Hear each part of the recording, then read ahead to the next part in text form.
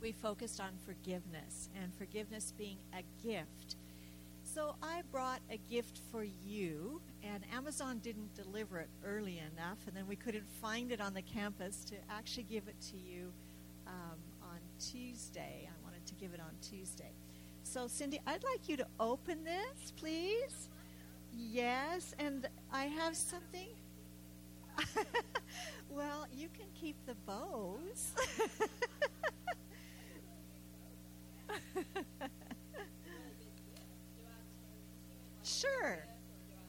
Sure. Just do it like you do at Christmas time. There you go.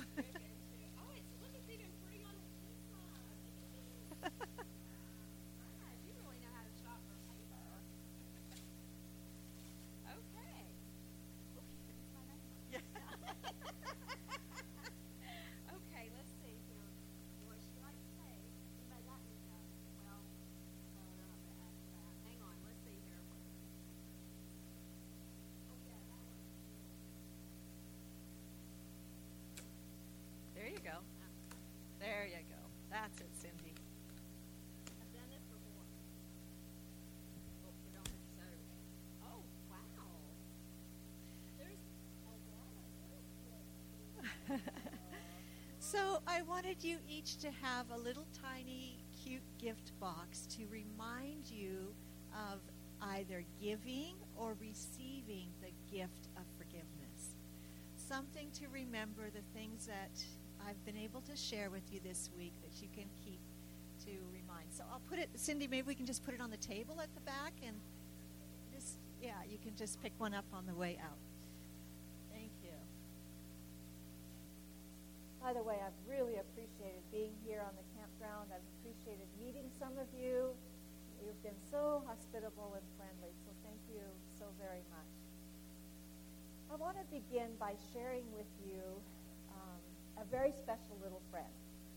Super smart, clever, happy, fun, rambunctious kid, and just a normal boy. But Derek Page, tragically, half of his life, his little short life, he fought a very virulent form of leukemia. And he always amazed us because he got leukemia when he was 5 years old. He was in and out of the Loma Linda Children's Hospital more in than he was out. And he was such a trooper. And his mom was always posting pictures of him on Facebook and videos of him. He was very, very clever, and he would build Legos that would be, he would have them with remote control and moving and different things. He was just a really bright, happy little child. His cancer went into remission at one point, and the Make-A-Wish Foundation flew him and his family out to Washington, D.C., and had a great time there. And then they came and spent a very happy weekend with us after having visited at the General Conference and just got a whole bunch of things marked off of his little precious bucket list. And we had a wonderful time with them together. This was the last picture that his mom posted of him. And this was posted maybe 10 days, 2 weeks before he passed away. And here he is, happy as can be. He was always cheering up all of the nursing staff. He was a real little angel, an incredible trooper, never once complained, always strong in his faith. And at the end, he said, "Mommy, it's okay if I go to sleep because I know Jesus will wake me up." And that's what happened. And his mom on August 24 posted this: "Derek's brave battle ended peacefully at 4:45 this morning. The hope of heaven is cemented in our broken hearts." The hope of heaven is cemented in our broken hearts. That really, really touched me. And I thought a lot about that because you think of, how concrete works and how it takes different components to make concrete hard. And their broken hearts were cemented with the love of Jesus and the hope that they have in the second coming. And little Derek was restored and given back to them. Titus 2:13 says, "Looking for the blessed hope and the glorious appearing of the great God and our Savior Thomas Brooks said this: a Christian will part with anything rather than his hope. He knows that hope will keep the heart both from aching and breaking, from fainting and sinking. He knows that hope is a beam of God, a spark of glory, and that nothing shall extinguish it till the soul be filled with glory. So powerful. I want to share with you a story that happened some years ago in the country of Angola. We had a production project. We called it Project Hope at Hope Channel. And it was something that I led out in around the world, in different parts of the world. And we would go into a city, a location, and set up a temporary production studio. And in a few short weeks, usually less than a month, we would shoot over 100 programs that were locally produced with the content that was contextualized for whatever that country was or that location was. It was a very exciting project, and we had one scheduled for Angola. And this was in January of 2009, I believe it was, or 10, I can't remember. But anyway, everything was planned. I had visited a couple times. We had all of the various programs were in production process. We had a technical team. Because they speak Portuguese there, we brought in some of our technicians from Brazil, from our Hope Channel there. And we were all ready to go, but the equipment had not gotten into Angola. And so we had a big problem, and we didn't know how to get it there. It was just after the holidays. In fact, in South Africa, there were still lots of holidays going on. And every way that we tried, it was just going to be like impossible for various circumstances. And I remember having a discussion with the division president at the very last. He says, Candace, do whatever you can. The people of Angola have been through so much through the years of the Civil War. Please do everything. Don't leave any stone unturned. We're behind you. We support you. Just make it happen. So we were down to the point that the only way we could get the equipment in would be for me to fly in with it. Now, it's not just like flying with a couple suitcases. We're talking about flying with 33 boxes and cases of equipment that weighs somewhere around 1,200 pounds or 1,400 pounds or something. So this is not easy to do. Now, I had a ticket to go, and so did my sister-in-law and my nephew were coming along as volunteers. So we actually had 3 tickets. But I knew that that wouldn't be enough. And so we went to the airlines at the Johannesburg airport the day before I was scheduled to fly. And we just popped in the morning, and I asked to speak to a supervisor. Well, it turned out that the supervisor had been on holidays and had just popped back into the office just that hour. He was just there. And I showed him my ticket, and I said, is there any way you can help us? I need to have 33 check bags. And he looked at me like, what? And I told him the approximate weight of everything, and he said, wow, I don't know if we can accommodate all of this on that flight that you're going to be on, but he said, let me see what I can do. I'll be here tomorrow when you check in, and please come to the first-class counter, and I will help you. So I said, that's great. However, there was a big, big problem. I did not have a visa for Angola. I didn't have a visa. And they were supposed to fax me a visa. They were working on it on that end, but they, for days had gone by, and I hadn't gotten a visa. And that night when I went to bed, I knew that the next day was a make or break. We would either see God's hand work through a miracle and board that plane and get all that equipment into Angola, or the whole project would be called off. And I could not face the disappointment that would mean. And as I was laying there, unable to sleep, I have my precious Bible with me that travels with me everywhere. And the Lord took me to Romans chapter 5.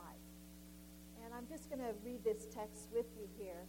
I'm sure familiar with the passage. Therefore, since we have been justified by faith, we have peace with God through our Lord Jesus Christ, through whom we have access by faith into this grace in which we stand, and rejoice in the hope of the glory of God. Not only that, but we also glory in tribulations or sufferings, because we know that tribulation produces perseverance, perseverance, character, and character, hope. And hope does not disappoint, because the love of God has been poured out in our hearts by the Holy Spirit. That phrase, hope does not disappoint, just leaped off of my Bible. rest of the night, I praised God with promises because hope would not disappoint. And I said, God, I don't know how you're going to work this out tomorrow, but I know that you will because hope does not disappoint. So what happened? The next morning, we headed to the airport. All of the baggage was there. And there you can see trolley cart after trolley cart with all of this baggage for the equipment. I had my tickets, and I didn't have my visa. We were working with Angola. We were working with the business office downstairs at Johannesburg Airport, back and forth with phone calls, and I just said, let's get in line, and we just kept letting all the first-class passengers go past us, just like this, go, go, go, go, and I'm waiting for my visa. But I knew that hope does not disappoint, and I would get my visa, right? 1 hour before the flights to depart, they called me. They said, we have a visa for you downstairs. We have a paper that's been faxed through. I raced downstairs. I got it. We went over to the first-class counter, and there was the gentleman. Now, the next big hassle was that they could charge us up to $8,000 for all of that baggage if you go just by the kilos, per kilo. And I was praying that, God, please, your church just doesn't have this money. And again, hope does not disappoint. And he looked that all over, and he said, I'm really sorry. I just need to charge you a little bit. And I paid less than 1/4 of what it could have been. I was happy to pay it. So then they loaded all of our baggage onto these carts, and we boarded the airplane. And I couldn't believe it because I had a first-class seat. I've never flown first class in my entire life. And I was a little bit kind of perturbed with my travel agent because I knew that my ticket had been changed several times. And I knew she had put me into business because there was nothing else. But I couldn't figure out how I'd gotten this first-class ticket. And then as I sat there and thought about it, wait a minute, because I had my first-class ticket, that's why I got first-class service. So here I am with this rose. They're offering me champagne, which I don't drink, and I'm exhausted. I've just had all this international travel. We've just been through everything, and I'm sitting there on the airplane, and then all of a sudden this fear stabs my heart.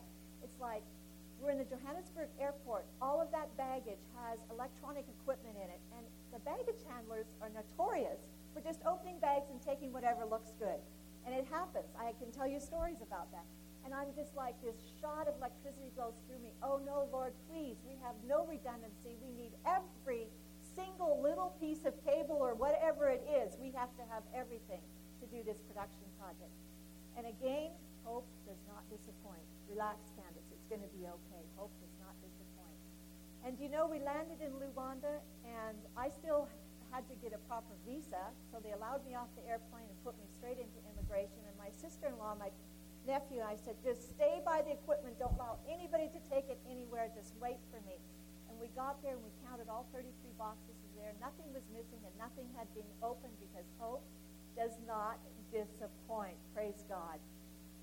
And we had an amazing experience as we drove into Huambo. Huambo was the center of some of the most horrific fighting in Angola. These are some of the buildings that we saw when we were there. One Sabbath, we went to visit our Adventist hospital. It was completely shot up and destroyed, but I was so touched by the little children that were there. And God gave us an incredible experience with that production project. We were in the seminary building when the students were no longer there. So we took the mattresses and literally stacked them around the walls so that the room would not echo so much for our recordings. I'm not sure how God helped us do it, but for every production, we had a set. God gave us things that we could use for the set. It was very difficult. The most difficult thing that we faced, there were two things. One was every day at about 2 o'clock, the heavens would open and it would pour. And the production was being done in a room that had a tin roof, a metal roof. And so when we were to begin, through the days we were setting up and getting everything ready, I realized this is going to be a huge crisis because people were coming through on a schedule. They only had that one chance to be in the studio. If we didn't get them during that slot, we would not be able to record their program. So we gathered the whole team and we knelt down and we pled with the Lord to hold back the rain. And every single morning we pray the same prayer. And the Lord held back the rain every day until our recordings were finished. Around 5:45, 6:30, the rain would start to come. And it would deluge the place. But God held back the rain because hope does not disappoint. We had an old generator. We couldn't do 1 minute of production without that generator running. And that thing was so dilapidated, we literally had to go out there and put our hands on it and pray for it, because it would stop and there would be nothing we could do. And God kept that generator running. God gave us the most incredible experience in that series. It was just amazing. And the stories of people that came through and how God helped us. We didn't have any props. And one day this guy shows up and said, I heard you were doing something here. I'm a painter. Can I help you? I'm like, yes, we need something for our children's program. And he just painted this glorious thing for the program was called Rainbow of Love. And God just helped us over and over and over again. And that whole experience was just absolutely incredible and completely was life-changing for me as this promise came alive in a way that I've never seen it in my entire life. Hope will not disappoint. And this afternoon I want to unpack with you what that scripture means. And we'll go through it step by step and explore what hope means from a biblical perspective. So first of all, in a world with so much turmoil, suffering, and pain, the peace that passes understanding comes only through a saving relationship with Jesus Christ. And that's something that each one of us are invited into, peace with God. And then we have access to the unspeakable gift of grace and salvation that Jesus has given us. It's free to everyone. It's freshly packaged up for us each and every morning. It's there for us. And there's absolutely no price tag, because if the price tag would be so big, nobody could ever pay it. And nobody could purchase this gift, and it's ours every single day, the gift of grace. And then where would we be without hope? And here Paul says we can rejoice in the hope of the glory of God. This is our hope. This is what we are living for. This is what we are praying for. This is what we are witnessing for. It is the hope of the glory of God when Jesus comes again. But then Paul goes to this ladder, suffering and perseverance and character and hope. So let's take a few minutes and look at this. Rejoicing in suffering. Suffering can take on many different forms. One can suffer with a plethora of various health issues. There is suffering from poverty. There is suffering from loneliness, suffering from abuse, etc., etc., etc. Suffering is a very real part of living in this world. Recently on Facebook, I was chatting with an Academy of Friend, and unfortunately he's completely left the faith. But he was posting about his son that had tragically died about 10 years ago. And he had written a very poignant letter about the loss even 10 years on. And I posted, as I wrote back and chatted with him, I posted this. I said, the only one who gets joy, any joy out of this, is the devil. The only one who enjoys suffering is the devil. And that is just the reality. Tim Keller, in Walking with God Through Pain and Suffering, he has his most interesting quote, and it's a fairly lengthy quote, so I actually broke it into the quote into two segments, the false religious teachings and Christianity. So let's go through this. Contra fatalism, suffering is overwhelming. Contra Buddhism, suffering is real. Contra karma, suffering is often unfair. Contra secularism, suffering is meaningful. There is a purpose to it, and if faced rightly, it can drive us like a nail deep into the love of God and into more stability and spiritual power than you can imagine. Praise God for suffering, because suffering allows us to experience God in a way that we would never have the opportunity to. You know, Jesus said, blessed are you when people insult you, persecute you, and falsely say all kinds of evil against you because of me. Rejoice and be glad, because great is your reward in heaven. For in the same way they persecuted the prophets. So rejoicing in suffering invites us to to embrace forbearing under challenging circumstances. Rejoicing in suffering invites us to embrace forbearing under challenging circumstances. And Jesus warns us against false accusations. And when that happens, what should we do? We should praise and celebrate under the duress. So that's usually not what we feel like doing when we're being called, being accused of things that are just totally, completely false. I'm reminded of Saul. Jesus, in the priesthood of his saints, was being persecuted when Saul was out there doing what he was doing. And he was righteously doing this. He was persecuting the believers. We need to remember that when we are committed to Jesus and we are under attack, it doesn't matter who is responsible. Jesus, who lives in us, is the one who's really being persecuted. And it's not us. And after his conversion, Paul had plenty of persecution, and he wrote very beautifully about what he experienced with persecution. So here you see Jesus speaking to Saul. Why do you persecute me? And he's like, who is this, Lord? I am Jesus whom you are persecuting. So please, I invite you to just remember that. When you have been falsely accused, or sometimes in our families, in our church families, our communities, when we're falsely accused and our hearts are alive in Jesus Christ, the accusations, the persecution is really targeted at him, not us. We need to remember that. Here's another quote from that same book, Walking with God Through Pain and Suffering. And Tim Keller says, Jesus lost all his glory so that we could be clothed in it. He was shut out so we could get access. He was bound, nailed, so that we could be free. He was cast out so we could approach. And Jesus took away the only kind of suffering that can really destroy you, that is being cast away from God. Going on, same quote, he took that so that now all suffering that comes into your life will only make you great. A lump of coal under pressure becomes a diamond.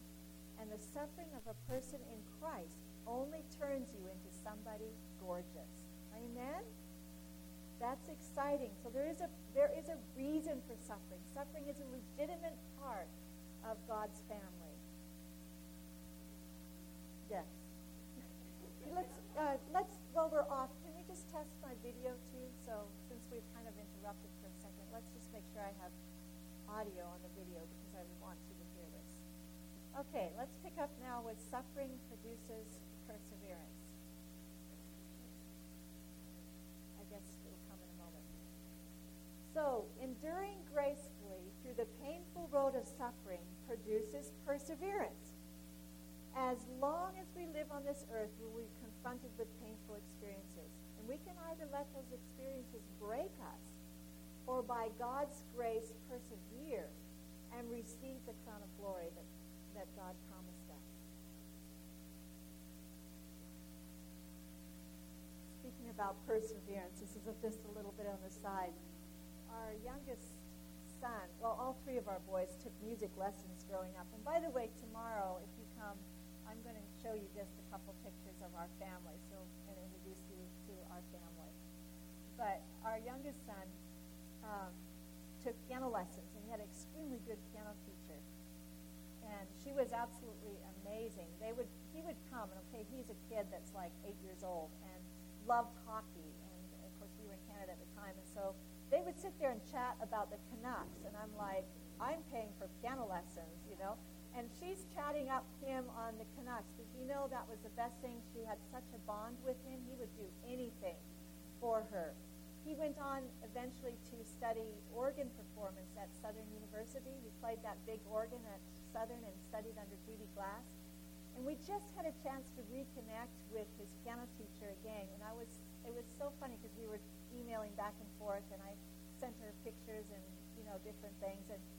And he wrote this long letter, of all the different stuff he had studied and done on his recitals, and he won the concerto competition, and so he played with that also, and with the orchestra, and it was really exciting. But what I thought was funny is that he wrote in his letter to her, he said, my only regret is that I didn't persevere in practicing harder when I was your student, because you were such an amazing, amazing piano teacher.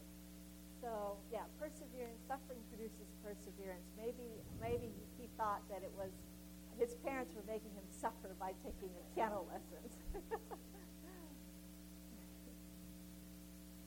We're really having a storm out there. Yes. Well, that's it. That's it. We got it. Great. Okay, there we go. Suffering produces perseverance. Yay, thank you.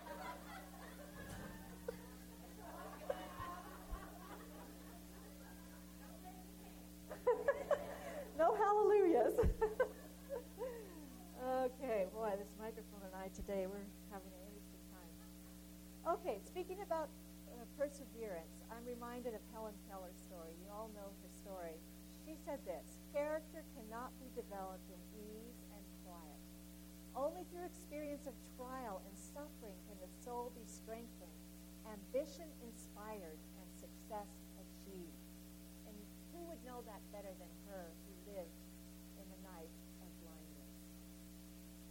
I want to introduce you to another friend of mine. Her name is Lisa Vallado. Now, Lisa is autistic, and we're going to watch a video with her in just a moment. It has been an extremely rough road for her and her family. I've known Lisa since she was just a tiny toddler, and I've watched her grow up into this gorgeous, beautiful woman, but she does not speak. She cannot speak, and she has had many, many challenges with her autism. Her mother has fought for her like unbelievable. She has pushed through unreal barriers. She has taken on every single challenge to give her girl the chance of every possibility to get an education. And it's been inspiring just to watch what her mom has done for her. They finally had a breakthrough when I think she was around, she would have been about 14-ish, somewhere 14 or 15. They got an alphabet board for her so that she could actually spell out the words and begin to talk and communicate with them. And it was like lights went on in her mind. Finally, this, being in this frustrating environment, they were able to get a breakthrough. And that girl, in that year, that school year, went through something like from grade 4 through grade 10 or something like that in 1 year. She was so bright, and she had a way to communicate. She just whizzed through it. So, interestingly enough, she ended up graduating with her class that she had been through all those years of school, but she hadn't been allowed to learn with them, and then she took this huge leap. And at the time of her graduation, this clip was made. Now, her sister, her older sister, graduated from Andrews University, and her senior project, she did a video, a documentary film called Sisterly. And she documented what it's like to have a relationship with a sister who's autistic. And if you want to weep, you go watch Sisterly. It is phenomenal. It is amazing. And I asked for this clip to show you what perseverance does in a family who would not give up and be satisfied with anything less than the best. Lisa is in the 3rd year of community college right now, and she will complete her associate degree in life science, and she plans to go to a 4-year university to pursue a degree in biology, specifically the area of neurobiology. It's Lisa's dream to be part of a scientific solution for autism. So here's a clip that happened at the graduation of the academy that Lisa was a student at.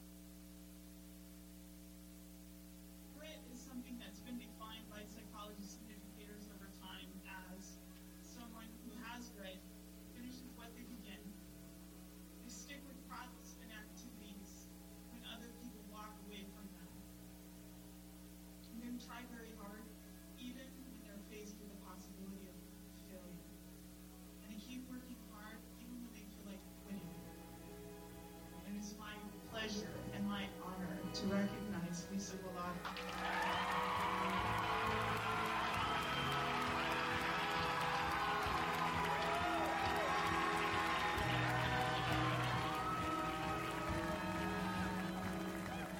She's not once come in and asked for a break or any special anything.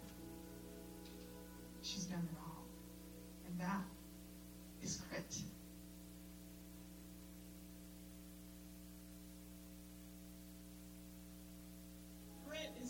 that's been defined. Isn't that amazing?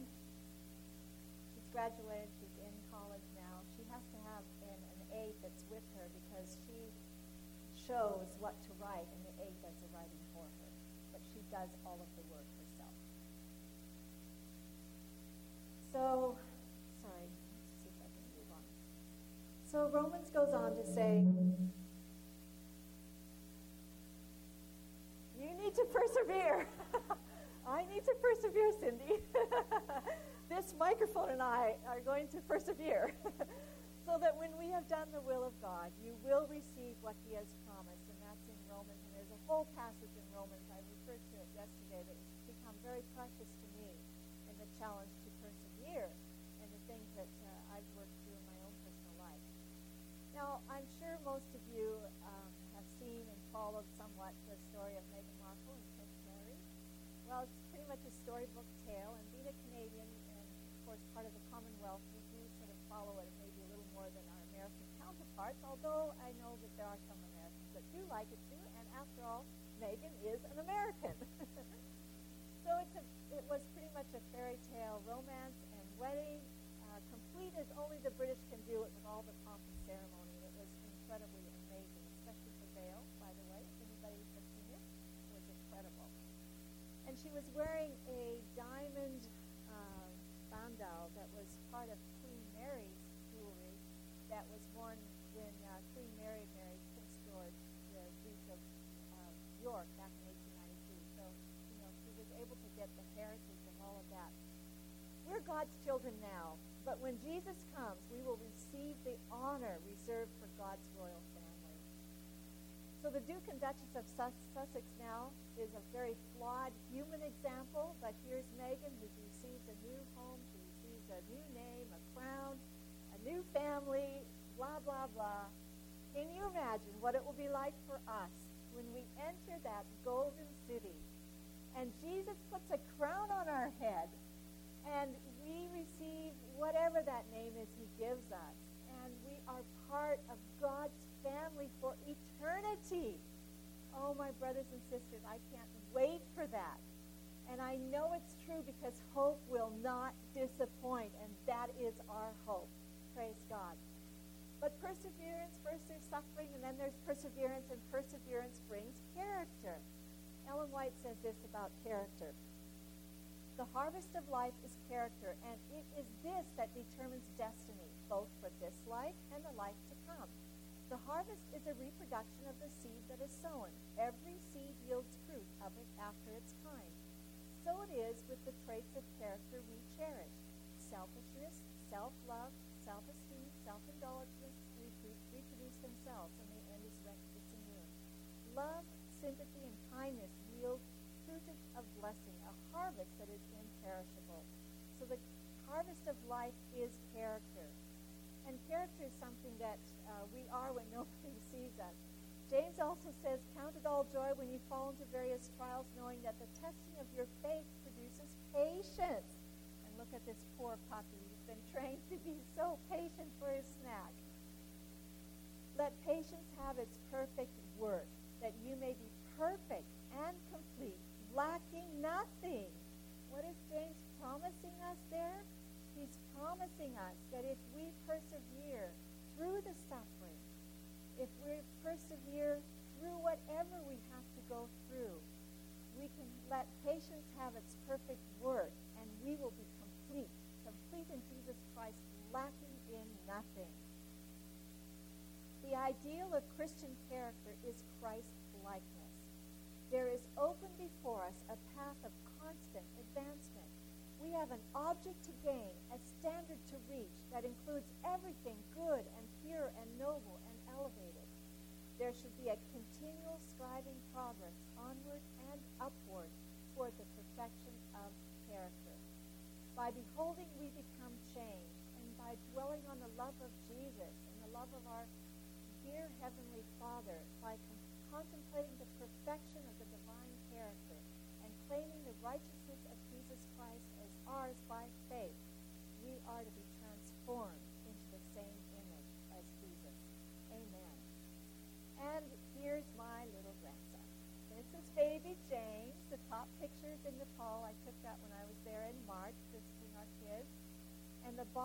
picture Ellie, his mother, sent to us just yesterday.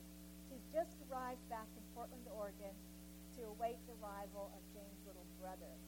And so he woke up in his crib in their home in Portland with his new big panda bear, happy as can be.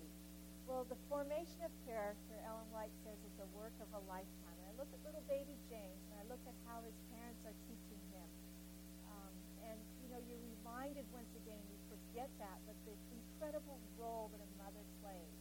And some of us are past being mothers for our families, but we can be mothers in our congregation. We can make a difference in our congregation.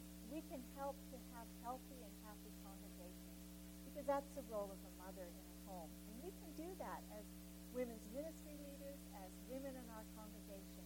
Instead of being caught up in some of the dramas and things that tend to go on in congregations, let's be happy homemakers in our churches. Let's do what we can to help people have a safe environment to grow, to be able to experience the love of Jesus in their lives, and a safe environment to be able to be who they are and go through the learning curves and the hurt and the pain and the suffering that produces perseverance, that produces character, because hope does not disappoint. So she said the formation of character is a work of a lifetime, and it is for eternity. If all could realize this, if they would awake to the thought that they were individually deciding our own destiny for eternal life or eternal doom, what a change would take place. That's a challenging statement. And then character finally brings hope. Character is who we are. It's what defines us. It's what others see in us. And it is who we are when no one is looking. That's character. It's what God knows about us.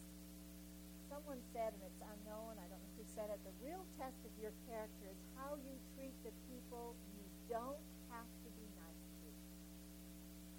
The real test of true character. True test of character is not how you are on your best day, but how you act on your worst day. Ouch. And Abraham Lincoln said, nearly all men can stand adversity, but if you want to test a man's, or may I say a woman's character, give him or her power. Yes. Christ in you, the hope of glory. And that is absolutely our hope, is to have a character that reflects Jesus Christ all the time, to everyone we come encounter, that like was said of the disciples, they could tell that they had been with Jesus. Desmond Tutu said, hope is being able to see that there is a light despite all of the darkness. There's a light despite the darkness. In the darkness of our world, what is the light? The light is us. The light is Jesus shining through us. And that's what we're called to be and to do, is to be that light. Fred Bittner again says, hope is not measured by the lack of trials, but by what we learn about Jesus when we walk through the trials. What we learn about Jesus. And he goes on to say, suffering produces endurance or perseverance. Endurance shapes our character. And the knowledge that Jesus has successfully led us through trials before gives us the confidence that he will see us through the next one. This confidence in God's provision is a kind of hope which does not lead to disappointment. So in the Bible, there's a number of things that we can learn about hope. A biblical hope does not escape us from reality or problems, but in fact, hope will put us in gear. I shared with you that I grew up on a farm. I had two beautiful Arabian horses, and I love horses to this day. In fact, God and I have a deal. Because when I married my evangelistic husband and gave my life entirely to evangelism, I sold my horses. Because you can't have horses in a city. I would never ride my horse in a city when I grew up riding them on the open range. And so God and I have this deal about the horses he's going to give me someday in heaven. But there is nothing, promise you, nothing like sitting bareback on a horse that's full of a ton of energy. Some of you are nodding your head. You know exactly what I mean. and you're giving them the signal. They know that they're going to go, but you haven't let them go yet. And there's this tension underneath them. Every muscle is taut, and they're just ready to go. And then you let them, you release them, and they go. And sometimes it's straight up, and then they're in a hard gallop going down. There is nothing like that. And this is what I see in the Bible. Hope will put us in gear. If we really believe that in the hope of the Bible, and hope does not disappoint us, we won't have a stagnant life. We won't just be static or passive. God will put us in gear with that hope. And we will have a dynamic life that's active, it's directive, and life-sustaining. And this is everywhere obvious as we read the Word. And if you take up the concordance and look up the word hope, you will find reference after reference pointing out the active results of hope in the lives of those who truly have a biblical hope and live accordingly. And I want to take just a few minutes now to go through some of the things that hope will do for us. That are important for us with hope. Hope depends on knowing the Word of God. Romans 15, for whatever was written in earlier times was written for our instruction, that through perseverance and the encouragement of the Scriptures we might have hope. Number 2, hope depends on knowing and resting in God's grace. 2 Thessalonians 2:16, now may our Lord Jesus Christ himself and God our Father, who has loved us and given us eternal comfort and good hope by grace. So we can rest in God's grace, and hope depends on knowing that grace. Hope depends on a spirit-filled life. And now may the God of hope, Romans 15, fill you with all joy and peace in believing, that you may abound in hope by the power of the Holy Spirit. Colossians 1, verse 5 and 6 says, because of the hope laid up for you in heaven, of which you previously heard in the word of truth, has come to you, just as in all the world also it is constantly bearing fruit and increasing, even as it has been doing in you, also since the day you heard of it and understood the grace of God in truth. Hope depends on a spirit-filled life, and that infilling of the Holy Spirit needs to be on a daily basis. There are so many rewards, the Bible tells us, in hope. There are so many blessings that are ours. And I'm reminded of that song. I think it's entitled, I Have Fixed My Mind on Another Time. Do you know that song? I mean, it's an incredible song of the Second Coming, a beautiful anthem. And I love the words of that song. But there are several things there that the three foundations in the corner of that song: reliance on God, dedication to God's service, and expectation of Christ's return. That's what hope is all about, isn't it? If you were going to wrap it up in one passage, that's what it would be. Hope gives us joy and peace, through whom also we have obtained our introduction by faith into this grace in which we stand, and we exult in hope of the glory of God. Romans 5, verse 2 gives us joy and peace. Hope gives us protection. Psalm 33, behold, the eye of the Lord is on those who fear him, on those who hope for his loving kindness. Hope gives us strength, courage, and boldness. The Bible says, be strong, just like this little polar bear cub is, poking his little nose out of the cave with the big world out there. Be strong and let your heart take courage, all of you who hope in the Lord. So hope gives us strength, courage, and boldness. Hope gives us comfort in death. And isn't that so true? I don't know if you've had the opportunity to attend funerals or memorials of people who are completely unbelievers. I remember one of the first funerals I attended of that. I was in my late teens and asked to play the organ at a funeral home. And the family was a small family, and the boy was just in his late teens and had tragically been killed. And I sat at the little tiny organ at the back of the funeral parlor, and I watched people just throwing themselves on the body and just crying and sobbing and screaming. And I thought to myself how different that is than a funeral where, yes, we grieve the loss of a loved one, a dear friend, but we have a that beautiful hope that we will see that person again. That hope, my friends, that hope in itself should so electrify us that we should be able to share that with anybody and everybody. We have this blessed hope. The Bible says, we do not want you to be uninformed, brethren, about those who are asleep, that you may not grieve as do those who rest who have no hope. We have such a blessed comfort in death. And I thank God for that. I have a very, very close and dear friend this week who is in ICU and doing very, very poorly. And my husband and I have talked about the inevitable. And in my heart, although I hate to say goodbye to my precious friend, who's like a sister to me, I know that someday I will see her. She's the sweetest, most beautiful girl, saint you would ever wish to find. And her hope is in Jesus. And my hope is also in Jesus, because hope does not disappoint. Exactly. Hope can give us confidence in ministry. 1 Timothy 4, verse 10. For it is for this we labor and strive, because we have fixed our hope on the living God, who is the Savior of all men, especially of believers. Biblical hope is not a mere desire for something good to just happen. It is a confident expectation and desire for something good in the future. When we say hope in God, it does not mean let's just cross our fingers and, hope.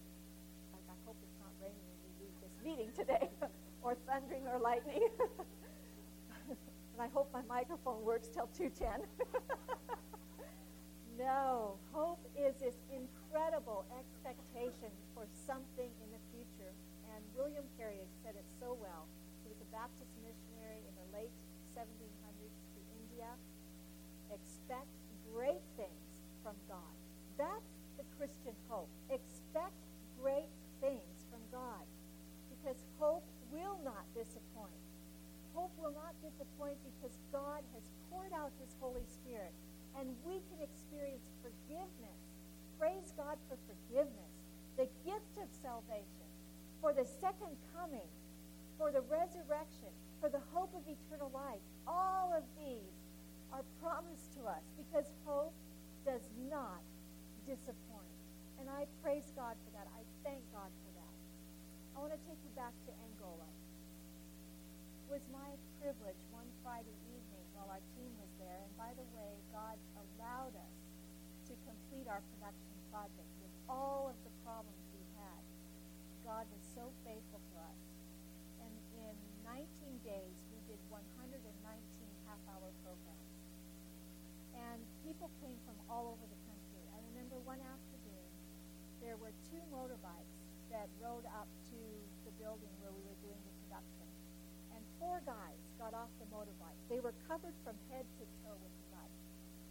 And, we talked to them, and they had come over 300 kilometers, so well over 200 miles. They had driven through the rain on dirt roads to come and sing one song as a quartet for Hope Channel. One song. 300 and some miles. That kind of sacrifice. That we had experienced like that one after another. But this one Friday evening, I asked some of the local leaders to come to the place where we were staying and to share with us what it was like to live and to be a faithful Seventh-day Adventist during the Civil War. We stayed together till after 11 o'clock at night, and tears flowed freely as they shared their hard experiences and how God had persevered time and time again as the bombs were falling, as they were left with nothing to eat. They were chewing on corn cobs that they would boil to try to get a little bit more food out of them. Incredible stories of perseverance, incredible stories of suffering, incredible stories of hope. And the character that our brothers and sisters in Angola have because of what they've endured is mind-blowing. I remember saying to them, how can I ever stand before you tomorrow and preach when you have so much to teach me? I have no idea what you've gone through. And my brothers and sisters, whatever you've gone through in your life, maybe whatever you're facing right now, I want to encourage you to remember that hope does not disappoint. There is an end. we can expectantly, excitedly look forward to that end. And God will help us. He will be with us because he's promised and he is faithful, and hope will not disappoint. Tomorrow we're going to end our seminar, and the title is called On the Winning Team. And for those of you who consulted your brochure this week, yes, I did jump around a bit, but tomorrow, Friday, is On the Winning Team. If you have your Bibles, you may want to bring them. We're going right into the heart of Revelation. And it's a story of victory, a story of triumph. And Natasha is going to sing for us. And I'm going to, at the end, by God's grace, share a story of a time in my life that was extremely difficult when I nearly left the church. So I want you to be here to share that story of God's testimony in my own life. Thank you for being such a wonderful audience. Thank you for putting up and persevering through all of the technical issues. Let's stand together and let's pray.